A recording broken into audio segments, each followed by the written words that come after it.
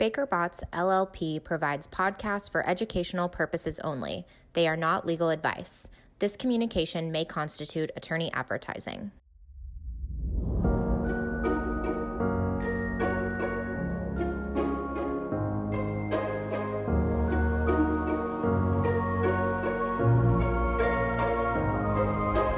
Hey everyone, welcome to the Environmental Evolution Podcast, where we explore the changing landscape of environmental law and policy. As always, I'm Megan Burge, partner at Baker Botts LLP, recording from my beautiful closet in Joshua Tree, California. I'm deeply jealous of my guest today because he has an actual office that supports podcast recording. I don't know how I feel about that. My partner, Jeff Wood. Prior to joining Baker Botts, Jeff served as the acting Assistant Attorney General for the Justice Department's Environmental and Natural Resources Division, affectionately known as ENRD to those of us who litigate environmental enforcement cases. And Jeff is the ideal guest for today's podcast because while this is an episode in our administration transition series, we are going to cover our expectations for environmental enforcement in the new administration. So with that, Jeff, thank you for joining me today. Yeah, Megan, thanks for letting me join you. And, I'm not picking on your closet recording studio, but my office studio is merely a blue gym mat put up behind me to catch the sound waves as they come through the office. But when you hear balls bouncing on the door behind me, that's my kids. We've got lots of school projects going on right now, so hopefully we'll be able to get through this without too many interruptions. But I'm sure that's okay. So when you're having gym class, we'll just call that gym class out in the hall. And points for creativity. This is what we do here at Baker Botts Lawyers. Right. We bring you creative solutions like blue gym mats. Exactly. So with that short overview of what we're going to cover for everybody's info who's listening, we're going to kick off with a level set on sort of the nuts and bolts on litigation. We're going to discuss key principles that are likely to change in the coming administration. We're going to highlight trends, which is really taking a step back because it's really easy to talk about, the Trump administration did this, Biden administration is going to do that. But I do think there's a benefit, and Jeff's done a lot of work compiling information on this, really just looking at overall trends as well, because that helps you look more long-term in charting your course. And then we're going to close out with the practical tips. I mean, we're going to share what we think companies should be doing now to get their ducks in a row. And I'm going to say, I'm sure that none of you have ducks that need to get in a row. I'm sure everybody listening has ducks that are so disciplined about staying in that row, never get out of line. But just in case, it never hurts to check. So with that, Jeff, I'm going to turn it over to you to start with our level set. Yeah, thanks, Megan. And it's really, always a good time to have this conversation, whether there was a new administration or not, right? People want to be thinking about how to comply, where are the issues where there might be risks or exposures. Before we talk a lot about, what's happening with the new administration coming in, I mean, I know a lot of folks, even experienced environmental lawyers, who don't really have a firm grasp on the inner workings of environmental enforcement. How does enforcement happen at EPA? How does it end up over at DOJ? Who all is involved? And so just to recap briefly, the roles and responsibilities, who really gets involved in federal environmental enforcement. On the front lines, you have EPA and OECA, the Office of Enforcement and Compliance Assurance. Currently, that office is led by Susan Bodine, and obviously we'll have a new OECA head coming in here soon. And at OECA, they're divided up into both civil and criminal offices. And so you have cases that are worked up within the bureaucracy of EPA, either on the civil side or the criminal side, or sometimes both. And often those are resolved via administrative settlements. And we could talk more about that later, but that's one pathway to enforcement. But on a fair number of occasions, EPA will look into a matter and decide that it needs to be referred over for civil enforcement, not just something they'll enforce administratively, but something that needs to be referred over to the U.S. Department of Justice. And that's where ENRD, the Environment Division, steps in.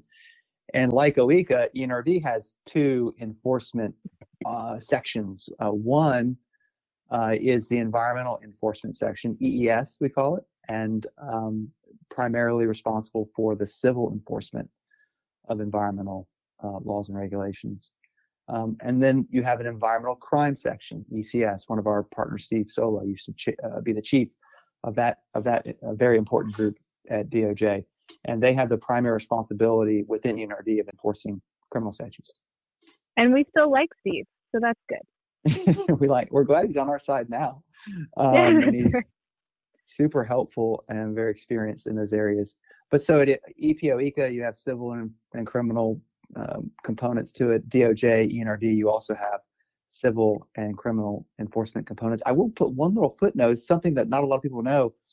The environmental defense section at ENRD, which typically defends EPA rules, has a pretty small piece, but an important piece of enforcement.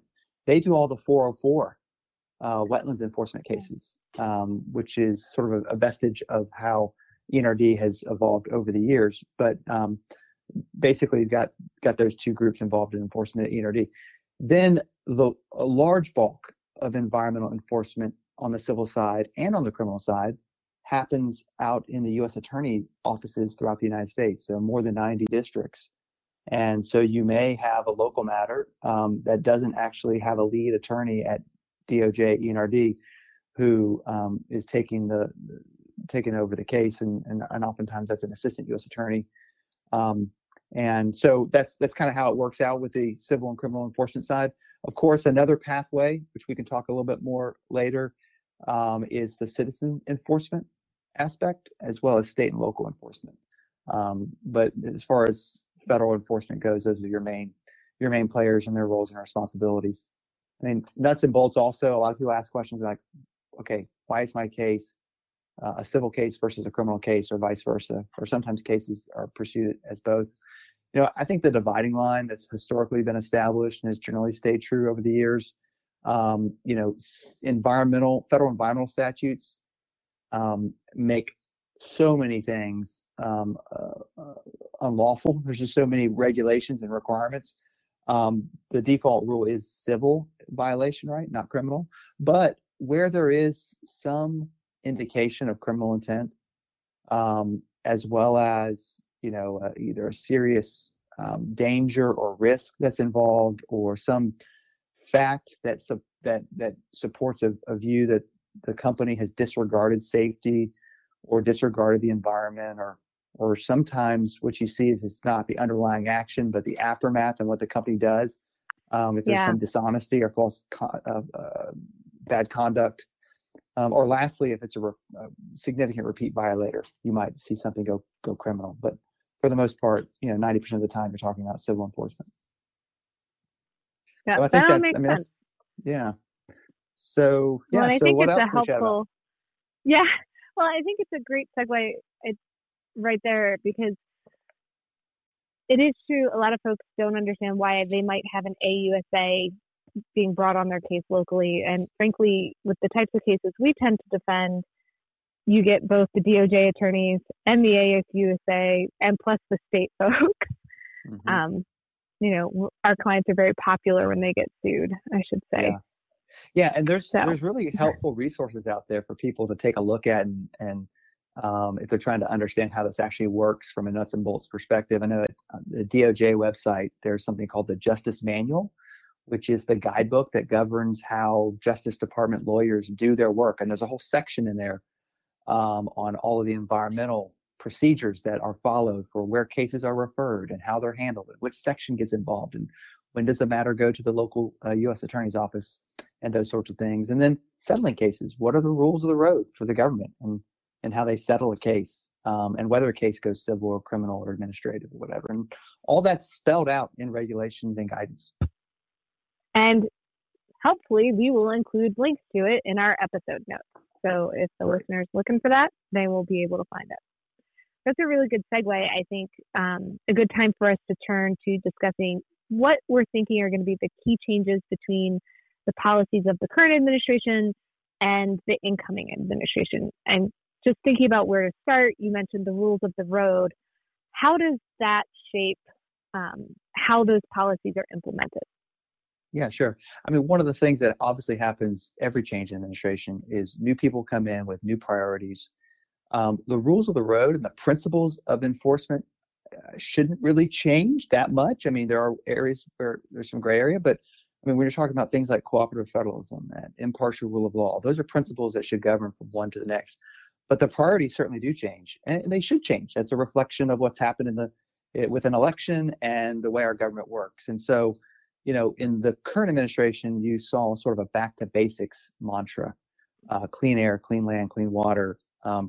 You, instead of having national enforcement initiatives, you had national compliance initiatives trying to promote the idea of it's better to have a company achieve compliance now and avoid litigation than spend 5 or 10 years arguing in court about what a regulation requires. And so we also had an emphasis on sort of compliance and integrity. So you saw a lot of cases continue to be brought in sort of the defeat device context. And so I think you'll see some of that continue on in the Biden administration, but obviously a new focus. Instead of back to basics, it's going to be climate change, environmental justice, and seeing those issues more infused into the decision-making about how cases are brought, which cases are brought, how cases are settled, the terms of the settlement, what are the stakeholder communities that are brought in to the case. All those things come into play, and I think you'll see changes there that'll be important. Jeff, thanks for that. I think it's worth pausing, though, and just digging a little deeper here. How will the Biden administration bring these priorities to bear in practice? Yeah, both what goes into the original complaint that initiates a case will change. I mean, there may be some new elements, some new theories that a new administration might want to build into an enforcement action that maybe the current administration wouldn't have been comfortable with. On the other hand, when you get to the end of the case and you're talking about settlement, what goes into a settlement to resolve it, I think this administration has been somewhat narrow in the scope of remedies that they're looking for, focusing mostly on penalties and less on some of the other bells and whistles that would go along with a environmental settlement. I think we'll see a return to some of the Obama type settlements that we saw, where environmental projects, third-party payments, et cetera, eventually get brought back in. And, it's not going to change overnight, I don't think. I mean, it's one of the things I've been telling people is, you're going to see a lot of change, but these things don't happen right away. You have new officials coming in. They're going to have to take time to establish new policies and educate the career staff as to what their expectations are. And eventually, I think over the next year or so, you'll see these manifested in the kinds of cases that are brought, the number of cases that are brought, and how the cases are settled or litigated. I can say from experience, for companies that may be currently subject to an enforcement action, this can be a very uncomfortable period, especially if you're in the process of negotiating a settlement. Essentially, you're waiting for a new set of decision makers for the new administration to get their feet under them. Yeah, I mean, I remember showing up. I arrived on the very first day of the Trump administration at DOJ that afternoon. Was sworn in, and it's funny. You think you're going to show up and immediately everything's going to change, but in fact, the doors to ENRD were locked and no one was there. And so, and that was a Friday afternoon, and ended up having some phone calls with our deputy at AAGs. Some great folks there who I really enjoy working with. But eventually you begin to get the memo sent up to you. You have the conversations with the career staff about the cases that they've been working on. I had the benefit of coming in after John Cruden, who was a terrific head of ENRD and, had left the division in really, really good shape. And a lot of memos and complaints will be ready. Will be there for the new team to come in and pick up with. I know it's been a very tumultuous period for our country, and I think we're all very well aware of that. I think I'm optimistic that there will have been a very professional handoff, both at EPA and at DOJ, of all of these matters. And certainly the career ranks who have been there working on these things have been through transitions before, and will be able to navigate that with the companies or defendants who they're engaged with in cases. Yeah, I can't emphasize enough. I think for everyone in our group how highly we think of the career staff at those agencies, because they're certainly people that we've worked with across numerous administrations, and they are consummate professionals and they're there to do their job. Yeah, totally true. I saw that firsthand. Well, we are actually on pace for our agenda. So yay us. What kind of lawyers actually stay on track? That's great. We haven't veered off. So I think that's a good spot. You touched on supplemental environmental projects and the role that they'll play. Is there anything else you want to say about that before we sort of move on to our next agenda item? Well, I mean, clearly the current administration was skeptical of adding on a lot of bells and whistles to environmental settlement. Jeff, time out. I'm going to jump in. When you say bells and whistles, what's a bell, what's a whistle here? So, I mean, yeah, you think about third-party payments, which are different than supplemental environmental projects, but I think people kind of lump them together. One of the early steps of the Trump administration was to prohibit third-party payments in settlements, but there was a carve-out for payments that were necessary to, quote, directly remedy the environmental harm at issue in a case. And that was defined in DOJ guidance. That's now actually been curtailed even more in recent months, as have supplemental environmental projects, the ability to do that. This was all codified actually in DOJ regulations recently. So the new administration coming in, I would expect over time to roll out some reforms to pull that back. And what does that mean? It just means that when you go to settle a case, you're going to have your penalty, your civil penalty, and then you're also going to have injunctive relief. What are you doing to actually come into compliance? And then on top of that, what else are you going to do to address the equities that the administration wants you to address, whether that's EJ concerns, climate concerns, or other issues relevant to the case? That's a big change from what's happened in the current administration. And it makes me think of some of the cases we saw settled in the Obama administration, where the dollar value was much higher than you would have seen in the Trump administration. And I think I know from our side of being the people who actually are negotiating these things, that's a critical difference, because it allows your client to be thinking about what tools are available to them. Mm-hmm. And when it's more narrow, you have fewer tools. When you have more leeway to talk about, for example, what's going to mitigate the harm, it gives more tools. And I agree 100% that I think there's going to be a very renewed emphasis on this in the incoming administration because of their priority, particularly around environmental justice. I mean, as you know, as a group, we've been kicking around a lot. And spoiler alert, I am going to do a podcast with one of our other partners, Madeira Clark, on this. But, there's not as much direct regulation saying, here's how you address environmental justice. So some of these more discretionary tools for the administration may be where they look to make progress on that front.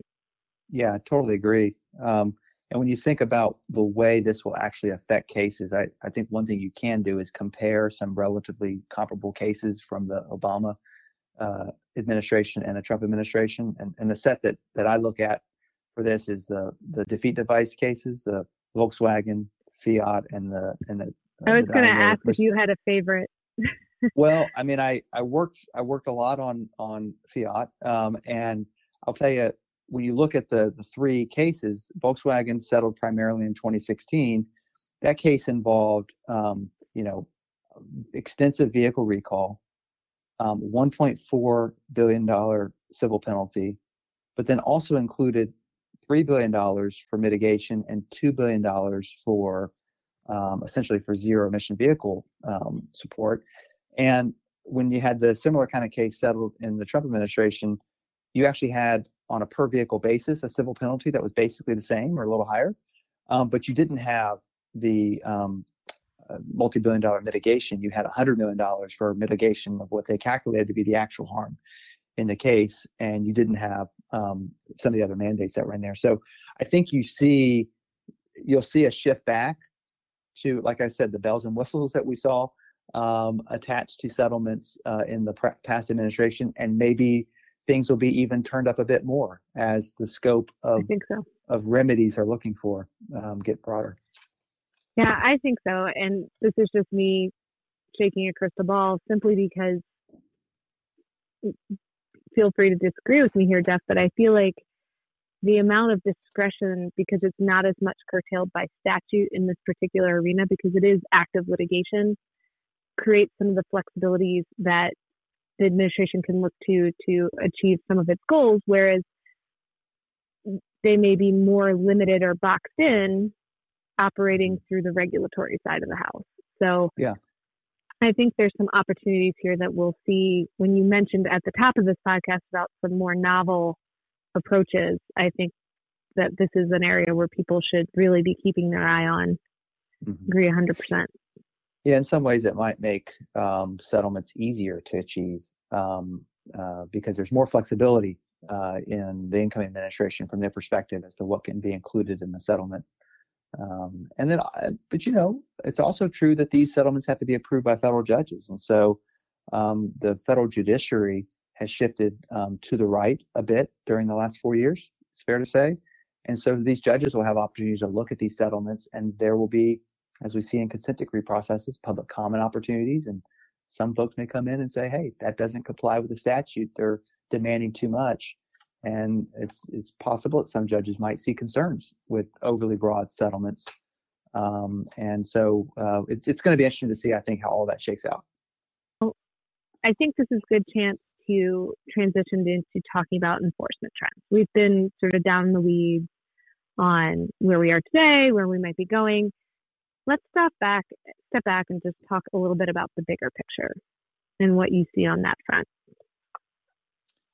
Yeah, well, there's been a lot said, I think, over the last several years about the statistics and the trends of enforcement. And I think a lot of folks have their views and theories about whether there's been a significant downturn in the last few years or what have you. But when I look at the numbers and what I saw when I was at DOJ was, there really is been a steady long-term decline over more than the last decade in terms of the number of inspections that are happening at the EPA level. And those are the things that oftentimes result in enforcement cases. And so if you look at the data, over the last decade, you've had a pretty steady downward trend in the number of inspections. And that was made even more true in 2020 because of the COVID effect. I mean, way significant decrease in the number of inspections that were happening. As we look at the new administration, I think industry should be expecting a surge of resources put towards inspections and seeing the number creeping back up. And then what does that mean? I mean, I think we'll talk later about practically how should I be preparing for that? How should our clients be preparing for that? But then we also saw that downward trend in inspections reflected in a downward trend over the last decade in the number of civil enforcement cases that were being initiated.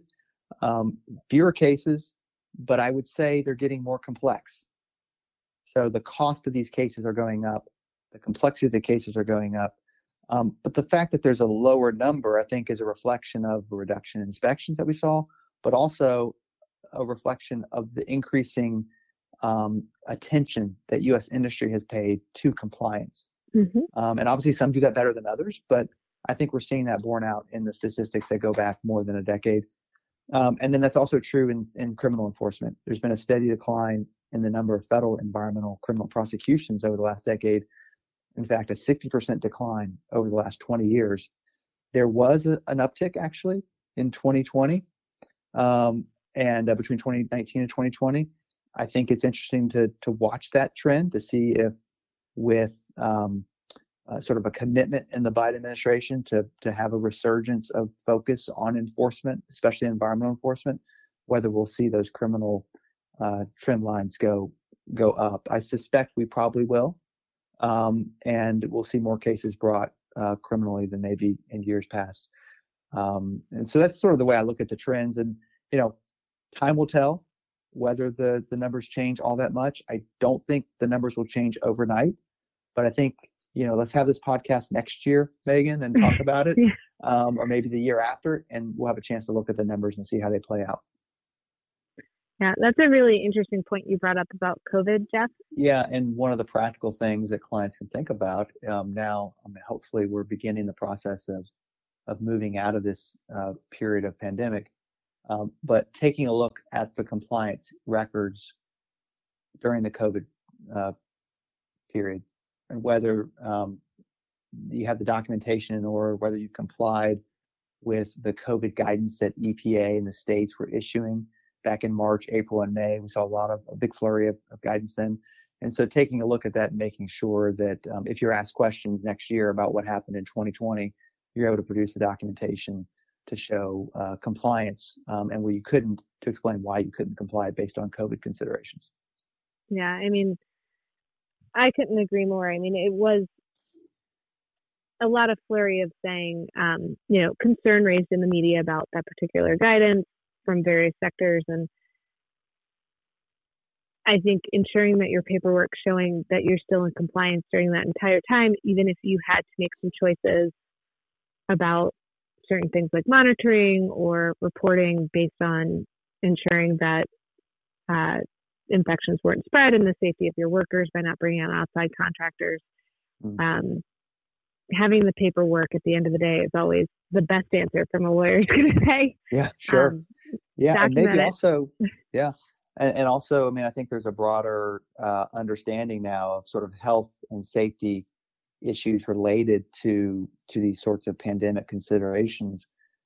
Maybe there's clients out there who say, hey, I haven't taken a look at my health, safety, and environmental compliance policies lately.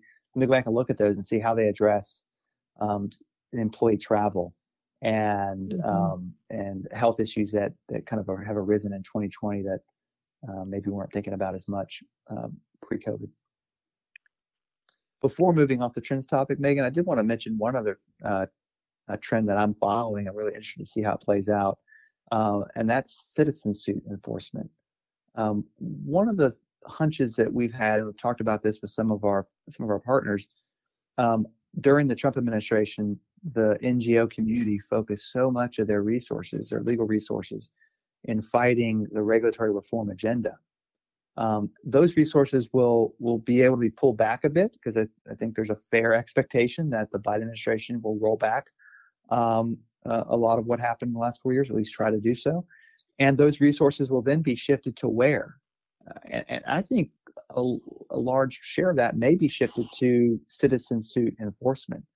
And certainly they can look back over the last several years and find DMRs or emissions data, and try to come up with some interesting cases to bring against industry in an effort to sort of support the Biden administration in their quest to ramp up enforcement to some degree. So I'm watching that trend. I want to see if we do actually see an uptick in citizen suit enforcement. And obviously companies should be aware of that possibility and be ready to respond to make sure that they're adequately defended in those cases. Yeah, great point, Jeff. Okay, well, I think now is a great spot for us to switch to our last category on the agenda that we set forth for today. And I'm going to give myself and you, virtually you, a big pat on the back for us staying on track.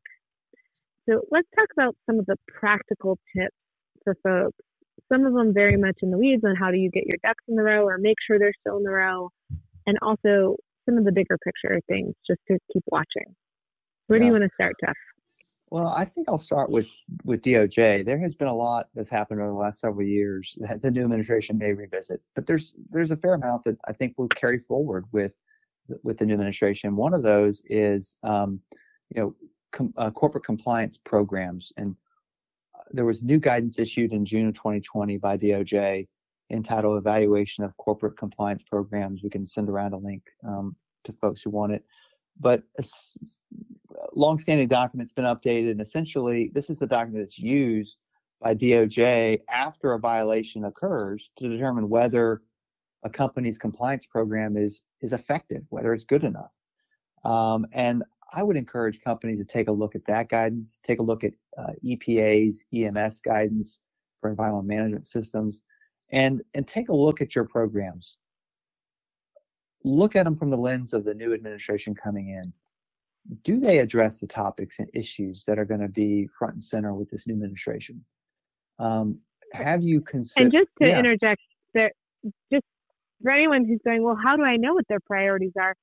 They've already started putting out documents. Like there isn't a lot of Yeah. hide the ball here, even though it is going to evolve as people go forward. But there are documents and information that, again, we can put some links in the episode notes where they've said, here are our priorities. Here are the things we're looking at. Here are the things that are important to us.